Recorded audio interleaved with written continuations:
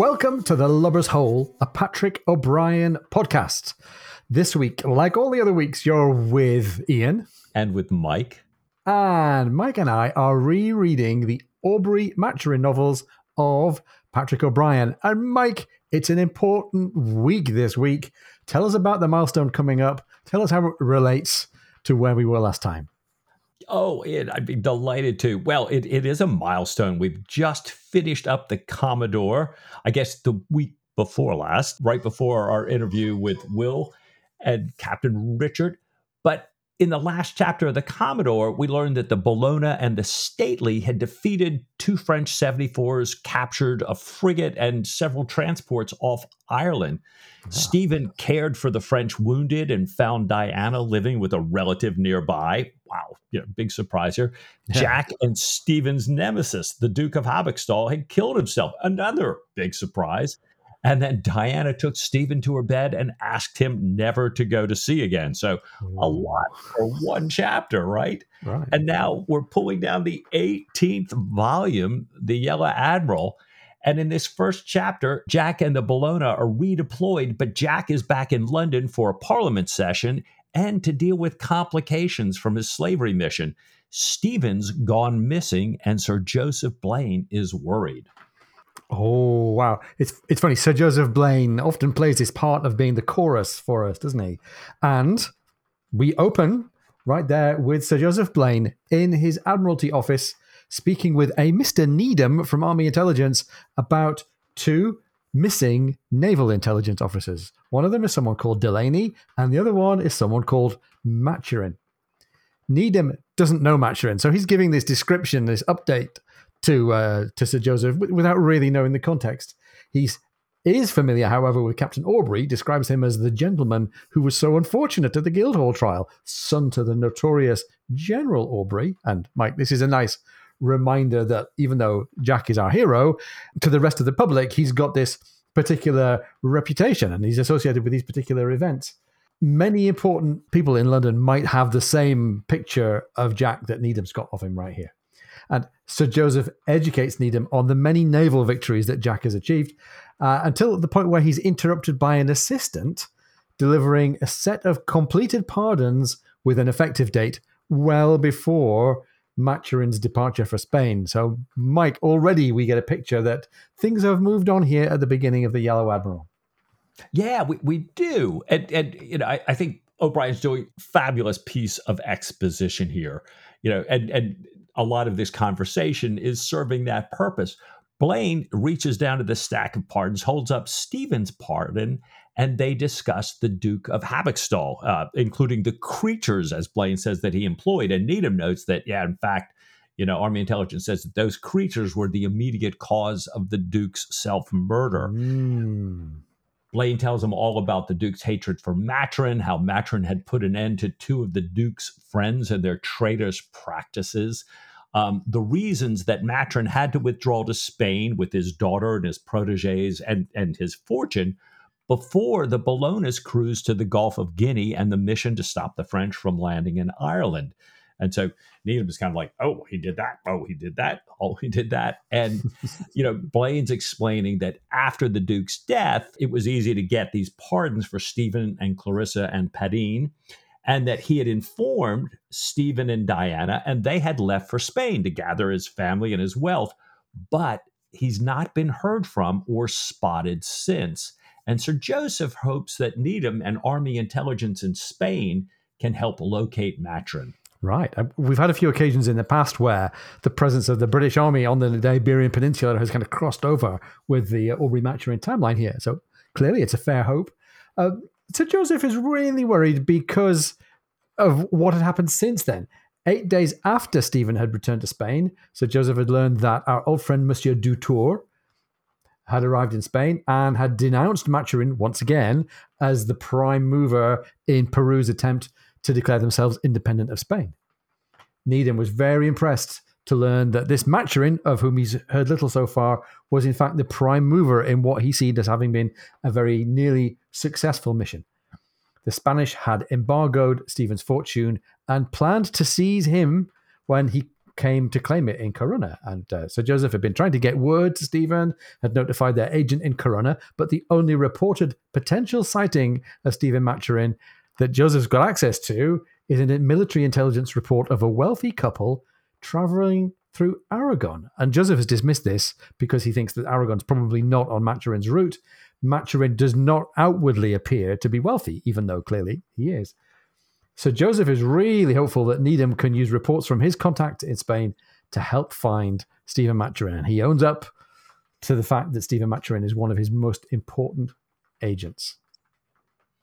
So we've got Sir Joseph then leaving the meeting, walking home, continuing to think about his good friend Stephen, and in his thinking about this, provides great background on Stephen and Diana to new readers or to those who are catching up.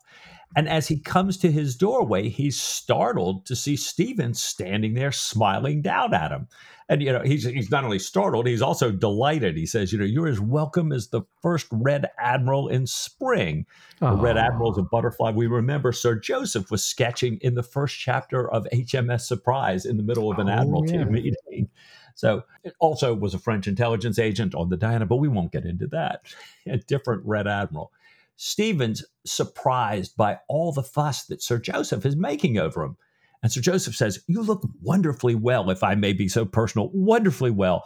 And I had been seeing you in a Spanish prison, pale, unshaved, thin, ragged, verminous. He sees Stephen's pale face and questioning eye. And Sir Joseph explains that about Dutour's denouncement about the Spanish plan to capture Stephen when he collected his gold. And Blaine thanks him for the cocoa leaves, which Stephen had provided, which has been the only thing that got him through this crisis. Right. And now seeing Stephen perfectly well and unmoved, Blaine says he almost feels ill-used or indignant. And he says, and I won't be, so gauche as to ask you whether somebody else had warned you. Ghost reminding me of the reference to petrels back in Desolation Island there for a minute. Right. Stephen is still trying to grasp the full extent and implications of all the news that he's getting from Sir Joseph. And he says, by the way, we noticed that Stephen was in full Irish mode at the end of the Commodore. He's still in pretty much full Irish mode here. Faith, he says, I had not. My safety, our safety, depended under Providence, St. Matrix, Stephen the Protomartyr, and St. Brendan, solely upon my own ineptitude, my own gross ineptitude. I might even say inefficiency.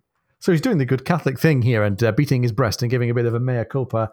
He's appealing to the patronage of St. Patrick, the main patron saint of Ireland, Stephen the Protomartyr, the first ever Christian martyr, St. Brendan, the patron saint of sailors. So he's got his Irish Catholic catechism all straightened out here.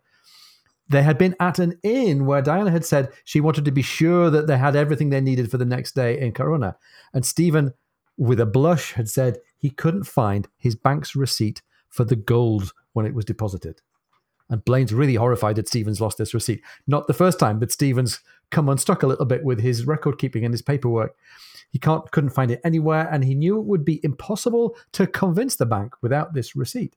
And he was near to cursing the day, but that night, he said, an inner voice said to him, poor worm, think on Latham. And we'll come to who Latham is in a second, but as a result of this dream inspiration, in the morning, he remembers that he'd left the receipt folded up in a book in Latham's General Synopsis of Birds before he left England. He thought it was a blessing now, since he could take Diana and pick up Bridget and Padine and Clarissa and show them all of his Catalonia whilst stopping to consult with Dr. Yers. This is the famous doctor who deals with childhood autism and other kinds of complaints in Barcelona. So instead of going to Coruña, he picked up the others in Segovia, where they were visiting his cousins, and they had enjoyed a joyous wandering ride through the countryside. And Mike, I wonder, was that really them in that case in Aragon? Maybe it was. Right. He showed them all the wildlife of the country and his home, and had caught a special present, as we've learned, for Sir Joseph. And Mike, John Latham is a great reference here. Late 18th, early 19th century ornithologist, surgeon, physician, leading scientific figure, and comparative anatomist. You might even say he's the in many parts the carbon copy for somebody like Stephen Maturin. He had published this synopsis that Stephen's referring to in 1781 to 1787. And thank you to their Patrick O'Brien muster book for the reference there. Right. Well, this special present for Sir Joseph, Stephen hands Sir Joseph a case containing Atraxis jacis, also called the two-tailed pasha, a butterfly rare in most of Europe. And Sir Joseph's delighted when he hears about this. He says, he's never been able to catch one. He's had to settle for low-quality purchased specimens. And he's taking this case that Stephen handed him back to his collection. But then he's looking at it and he stops. His kind of happy, eager look drops. And he asks Stephen if Stephen would make game of him on such an important subject. And Stephen says, take it back and compare it with your purchase specimens. Blaine does, and he's kind of looking and comparing these. And then he realizes, he says, it's a melanistic Charaxes. And he's absolutely delighted. Says he didn't know they existed. He's never read or heard about them. He blesses and thanks Stephen, saying that he's going to write a paper about it for the proceedings. Such a paper. Oh, great stuff. Oh. So this Charaxis jacis, a beautiful butterfly, we learn, with different colors, with patterns on the top and on the bottom sides. It's a perfect pick for O'Brien heroes because it's drawn to fermenting fruits and it's attracted to the ethanol in them. And all of our characters, I think, like a glass of wine. You can capture this butterfly by baiting it, by tempting it with an open bottle of or glass of wine or other alcoholic beverages. We'll see if we can get you a picture of Charaxis jacis, also known as the two-tailed pasha, on the internet. Melanism is an interesting condition as well, Mike, isn't it? It's the reverse of albinism. You're not pale pigmented, you're dark pigmented. So melanism is a very rare overdevelopment of melanin in the skin that can turn some animals or insects partially or completely black. A black panther is a melanistic leopard or a melanistic jaguar. So that's the connection here. Nice one. So getting back to Stephen's journey, Sir Joseph asks where they went exactly and how they escaped from the fighting and from foraging parties and from the notice of military intelligence or even of Blaine's own people. Stephen said that he would need a chart to explain the journey, since he says we rarely steered the same course for more than 2 watches. And he fishes hard for and gets a little acknowledgement from Joseph Blaine here that he's got the seamanship jargon all working for him here. He says, you're very fond of nautical expressions and occasionally you use correct ones. Okay, little sting in the tail there. Back to the description of the journey, Stephen says they'd wandered all over. They'd opportunistically been drawn to remembrances from Stephen's youth, from relatives and interesting sights, but they were well south of the most dangerous areas. They had seen some French hussars being pursued by a band of dragoons, and Sir Joseph asks if this bit of military action here, had distressed the ladies. It did not, says Stephen. Blaine realizes that it would not distress them, as he remembers that Diana herself had outgalloped the Salisbury Flyer, driving a 4-in-hand on the Stockbridge Road, and that Clarissa had been sent to Botany Bay for blowing a man's head off. And Mike, that's a nice bit of really deep exposition for us by Sir Joseph there, and a reminder about the strength and the character of Diana and of Clarissa, of course. So wrapping up the story, in Catalonia, Stephen says he'd been protected by a network of intelligence, had seen some beautiful birds, had caught a ship from Valencia to Gibraltar, and then took the packet home. And here they all are, he says. They're staying at the Grapes. And so Stephen invites Sir Joseph to come and dine with them, and with Sarah and with Emily. So we've gone from where is Stephen to he's right back where he belongs, Mike, in just a couple of pages here. Yeah, amazingly so. Amazingly so. Sir Joseph says that, sadly, he's engaged for supper at Black's. And Stephen says, well, that's a great place to catch a hackney coach. I'll walk with you. And Sir Joseph asks if Stephen has seen Captain Aubrey. Stephen says, well, actually, he ran into him leaving Black's just as Jack was running to catch the coach. So he just had time to tell him quickly that he'd been at Parliament for the naval estimates. That is kind of the Admiralty's report about budget and operations to Parliament. Jack told Stephen that, he still had the Bellona. He's part of the Brest blockade. He's kept Stephen's place on the Bellona, and that he's living in Wilcombe, his father's house that Jack had inherited, since it's handier to get to Torbay or to Plymouth from there than from Ashgrove Cottage. He invites Stephen and his family to come and stay with him, since they have these whole wings of the house that are empty. Now, Sir Joseph says to Stephen, why don't you come in just for a quick drink before you go home? But Stephen says, nah, we've got to leave before dawn tomorrow, and I want to make sure, to get the kids to bed.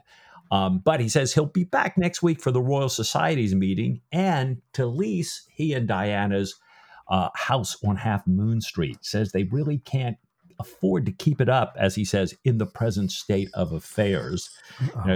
His plan is they're going to stay with the Aubreys while Stephen rejoins the Bellona. So glad to hear Stephen is going to see again. But, and they're going to try to find a little place in the country and sell what he calls that gaunt, cold, ill-omened Barham, which will then put them in funds again, as he says. And in the meantime, he hopes to borrow a few thousand from Jack Aubrey.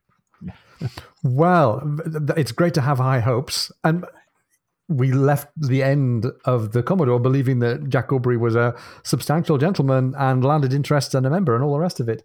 But not so. Sir Joseph takes Stephen by the elbow, pulls him to one side, and in a low voice asks Stephen to beg Jack to be quiet in the house.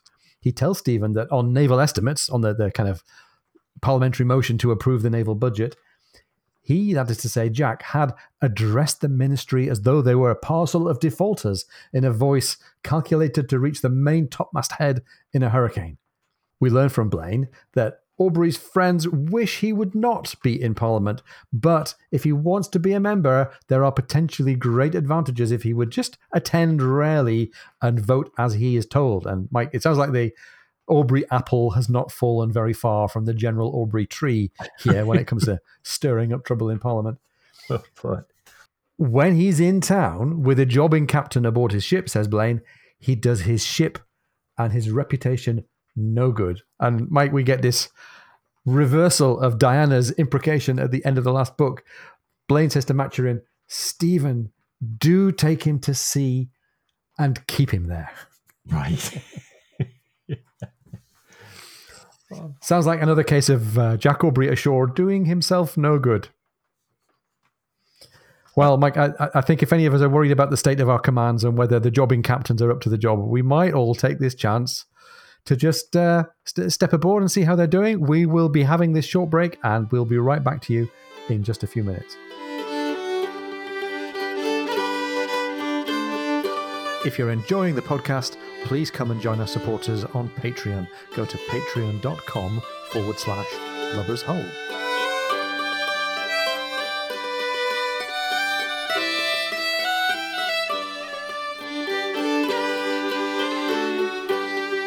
Welcome back.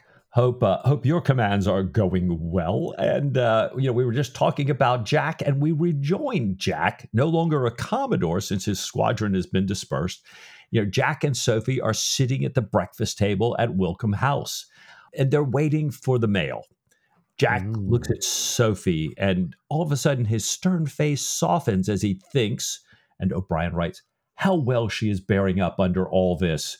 She may not have quite Diana's dash, but she has plenty of bottom. Now, good, admires his wife. But what is this all this? Turns out that this all this that she's bearing up under is a flurry of lawsuits related to Jack's taking of slavers, some of which have sued for damages, for wrongful seizure. O'Brien kind of fills us in that after the first 10 slavers were found to have false papers, Jack had kind of stopped paying close attention to the ship's papers, and he was very eager to liberate slaves. But some ships had true protection, and others were using legal tricks to kind of hold Jack to the flame here. There were, for example, Portuguese ships who were safe south of the line that Jack had taken north of the line, but they argued that they were there because of weather or navigational error. Some slavers that Jack took had hidden their true ownership behind multiple holding companies. So it was kind of like, who really has this ship? Are they legal or not? And whatever the ruse that these wealthy ship owners were using, O'Brien points out there was plenty of legal talent there in London to assist them. So, much to Jack's chagrin. Yeah, although just the reminder of using the services of legal talent in London makes me flash back to the stock exchange trial and all of that nasty stuff. Right. Anyhow, as they're sitting there waiting, George, that's Jack's son, appears at the window, says good morning, and hands in a copy of the Times newspaper. He tells his father that the gamekeeper, Harding, had showed him a worry angle. And that's a grey shrike, a bird that we've discussed before, I think, Mike, just in the previous book. And Jack says Harding had shown him one just like that before he went to sea. And he wants to hear about it at dinner, which is pretty full-on active parenting compared to what we've seen Jack do in the past. Well done, Jack. Jack turns to the Gazette, though, to read the naval promotions, and he sees that post captains are rising into open admirals spots, from junior rear admiral of the blue all the way up to vice admirals, full admirals, and finally admiral of the fleet. The last 9 steps in this process are completely based on seniority, and neither merit nor royal favour can advance a man. In this nice bit of explanation here from Jack. He and Sophie discuss the people that they know who've been promoted, and Jack says if he should ever hoist his flag, he'd like to be buried in it. Very abiding commitment to success in the Navy that Jack's got here. Sophie's put out by the reference to a shroud and death, and asks what he means by it, if he's ever to hoist his flag, saying that, well, what's with the if? As close to the top of the captain's list as he is, no one can deny him, even though she also knows that the Navy list contains 8 superannuated or kind of semi-retired rear admirals and 32 superannuated post-captains. And Jack tells her that going up and up is certainly what usually happens, but he doesn't like to court ill luck by tempting fate and speaking as if it's a certainty. He says they don't usually superannuate post-captains unless they're very old or very sick or very mad or very difficult to deal with, and that's starting to sound closer to what Jack Aubrey might be seen as. Or he says if they've refused service, but he has seen it done. However, he says even though men at the head of the post-captains list may assert a right to a flag at the next promotion of admirals, that don't mean they have a right to hoist it, let alone to any employment. What happens if they do not like the cut of your jib is that they make you a rear admiral without distinction of squadron. You have a rear admiral's half pay, you have the nominal rank, but you are neither red, white, nor blue, neither fish, flesh, fowl, nor good red herring. And when sailors call you admiral, the decent ones look away, the other ones smile. In the cant phrase, you have been yellowed. There we have it, Mike. That's the setup for the book's title. If the book's title is about Jack, does this mean that we should have some great foreboding about Jack's career? This certainly doesn't bode very well, especially everything that Sir Joseph has been reporting about how Jack is seen at the ministry. So quite an anxious moment here for Jack and Sophie in their little domestic situation. Yeah, Sophie says, well, that could never happen to you, Jack. And Jack hopes that it doesn't. But then he starts reading off the names of men who it has happened to on the current list of people that they know. Now, he says one of them has taken a job as a commissioner, which puts him out of the running, but the others are simply missing. And Sophie says she's never seen a mention of without distinction next to any names. And Jack says, oh, they don't publish it. Their lordships just send you a letter. And Jack adds, if the war ends soon, Jack thinks that more and more people are going to be getting that letter. He says, can you imagine the cutthroat struggle for commands in a Navy reduced to 3 wherries and a gig? Armageddon would be nothing to it. No. Rather than make things even worse and overcrowd the flag officers list, they'll superannuate right, left, and center, and the devil take the... And he's about to say hindmost, I think, when they're interrupted by the sound of Killick and Bondon cursing a horse. Killick and Bondon, those famous equestrian champions, right? They're bringing back the mail from the post office. Jack and Sophie are waiting, dreading what has turned into a broadside of writs, each more injuriously phrased and menacing than the last, and all the other legal documents from the actions already in place against Jack for wrongful seizure. So the Aubreys are pretty weighed down by the legal challenges here. Outside the room, Mason, our friend Mason with an N, the hereditary butler, has given up what he regards as the ancient privilege due to him of arranging the letters to come in.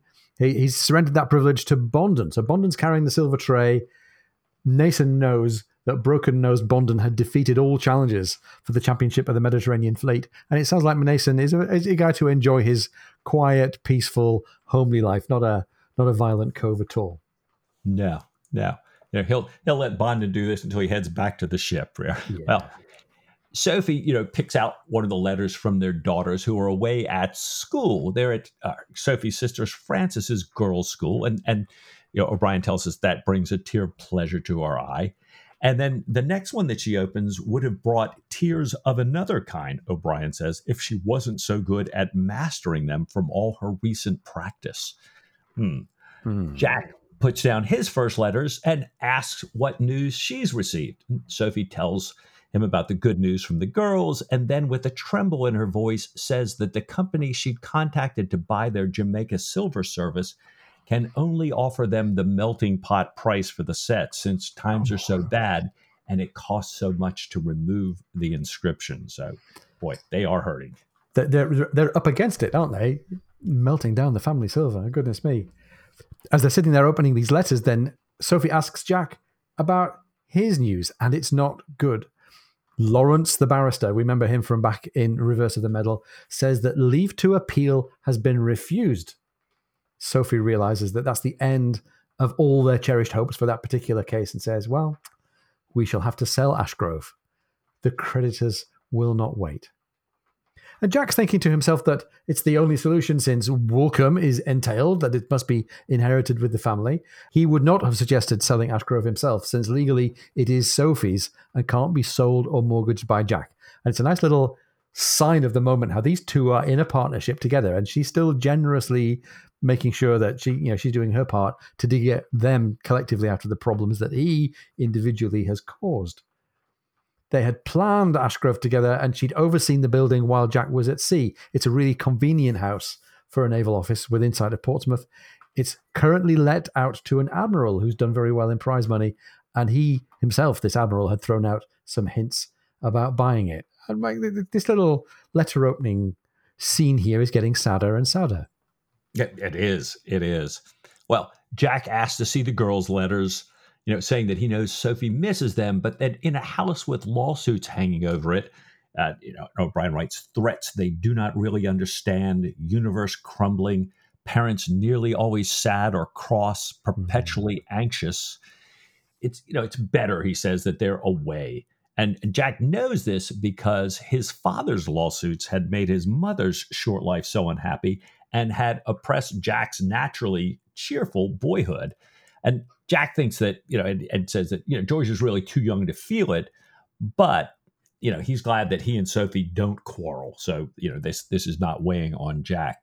And Sophie adds that, well, George does seem lonely, though, and then suggests, I think in an attempt to lighten the mood, that they go through the rest of the mail. She says, perhaps we are both missing heirs. In other words, perhaps there's some inheritance they'll be finding out about from some unknown distant relative. Yeah, or it'll be an email from a Nigerian prince saying that. That's right.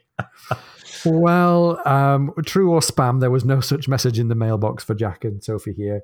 So there is a last letter from Stephen saying that he and Diana and Clarissa Oakes and Bridget and Padine and their people plural, will be there today. He writes that Diana thinks it's a monstrous imposition to arrive with no notice, but Stephen, has told Diana that Jack had stressed the empty immensities of the house when they'd met at Black's in London, and Stephen would not wound Jack by taking hired lodgings. Oh, Stephen, how wrong you could be. Jack looks at Sophie, who's clearly taking this for the domestic disaster that it really is, and says, well, what's amiss? Aren't you delighted? She says, she's delighted as anyone can be, who has nothing ready for a single guest, in her phrase, let alone a regiment, including that Mrs. Oakes. Burn. There's nothing to eat in the house, she says, and the big east wing hasn't been turned out since Michaelmas. She says, I'll never be ready in time, and hurries away. So Jack sees this as just a chance for good fellowship and the meeting up of all these old family members and connections. For Sophie, who sees it for what it really is, catering for these people in their current situation, it's not going to be easy. No. Well, Sophie's not what she'd call ready when Diana pulls up driving this coach and four with as the text says, an improbable number of people. But she's right there at the door welcoming them, knowing that the East wing rooms are now, as the text says, as spotless as the decks of a man of war and cleaned in much the same hearty fashion. So I guess she's gotten some of Jack's crew to help her out here a little bit. Luckily, a gift of venison has arrived, and the Reprieve Jamaica service, a gift to Jack for ridding the West Indies of privateers, is the perfect silver to serve it on. So they've kind of pulled it together for a day anyway. But so it's nice that the Silver Service got a reprieve, as you say, for at least just a little while. She takes the women into the parlour for tea. We notice that we get a detailed account of how she kisses her cousin Diana and Bridget and then drops a deep curtsy to Mrs. Oakes. Not a kiss and an embrace for Mrs. Oakes, a formal greeting. Whilst in the meantime, Jack and Stephen and an old groom and a stable boy put the coach and horses, this splendid team of bay horses, into the stable. Jack is very impressed. We know that he sees himself as a shrewd judge of horseflesh, and he asks Diana where she got this beautiful team. She says she's borrowed them from her cousin, Mr. Chumley, who's laid up with gout. Jack says he must have an amazing opinion of your powers. He means her powers as a driver of a team of horses. And Jack had once asked to borrow a dog cart and an ordinary animal to pull it for an hour, and this guy Chumley had refused. Jack, said Diana, smiling, 1,000 repartees come to mind, each wittier than the last. But I shall not utter a single one. This is a very striking case of magnanimity in a poor, weak woman who rarely thinks of any repartee until it is far too late to produce it. I love that. Yeah. She's toying with cousin Jack. Oh, dear me. Well, Sophie jumps to Jack's defense. She wants to claim the right of banter with this particular man. This is my man, and you can all take a step back. She jumps to Jack's defense, saying, Admiral Rodham says Jack has no equal for ship handling in the service. Horse handling, one thing, ship handling, something else. And Diana, it says, looked down without even a hidden smile. Right. Well done, Diana. Well, Stephen, in the meantime, is watching George. George is just kind of walking around and around, gazing at Bridget. And she smiles at first, and he keeps walking around. And eventually she turns her head away. And then George comes up to her, offers her the best part of a biscuit and the chance to see what he calls his prodigious fine dormouse, who will let her touch him. And now Bridget excitedly, jumps at the opportunity.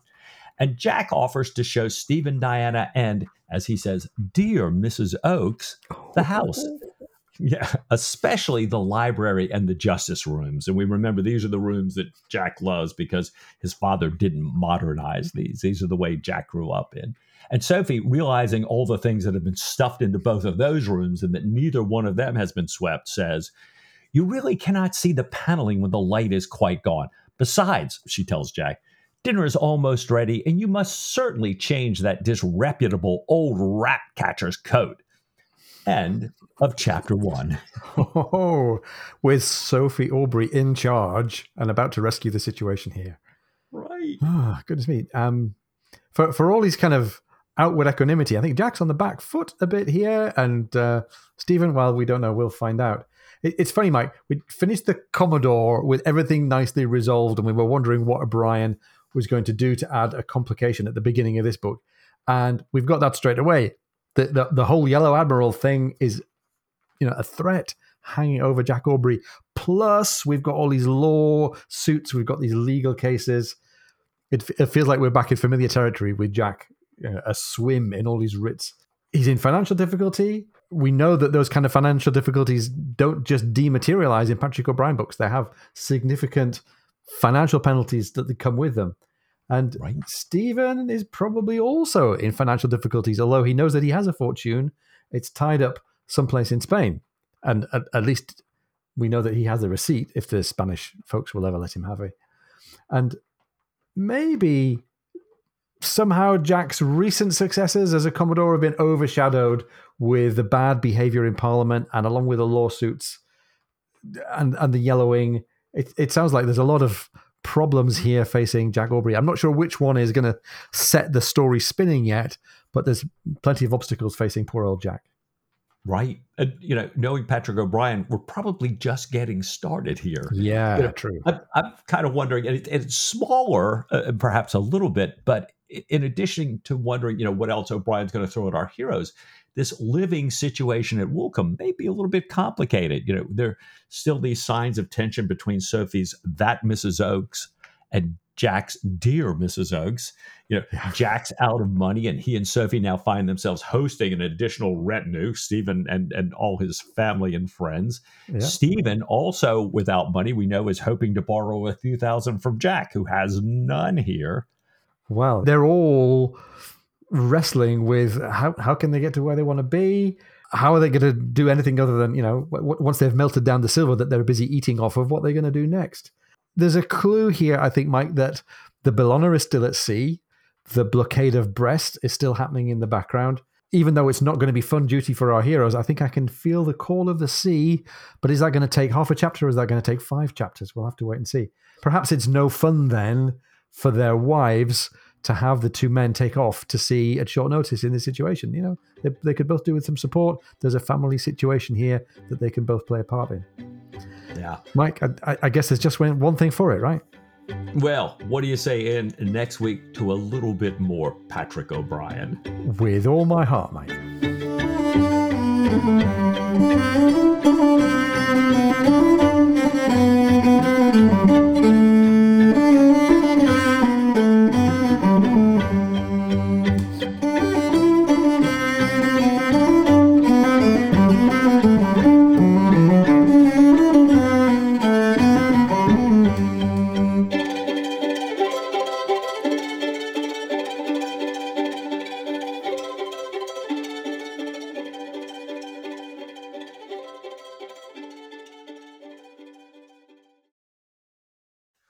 When he's in town with a jobbing captain aboard the ship, as there is now, he says, Blaine, my brain is not working today. I'm really sorry.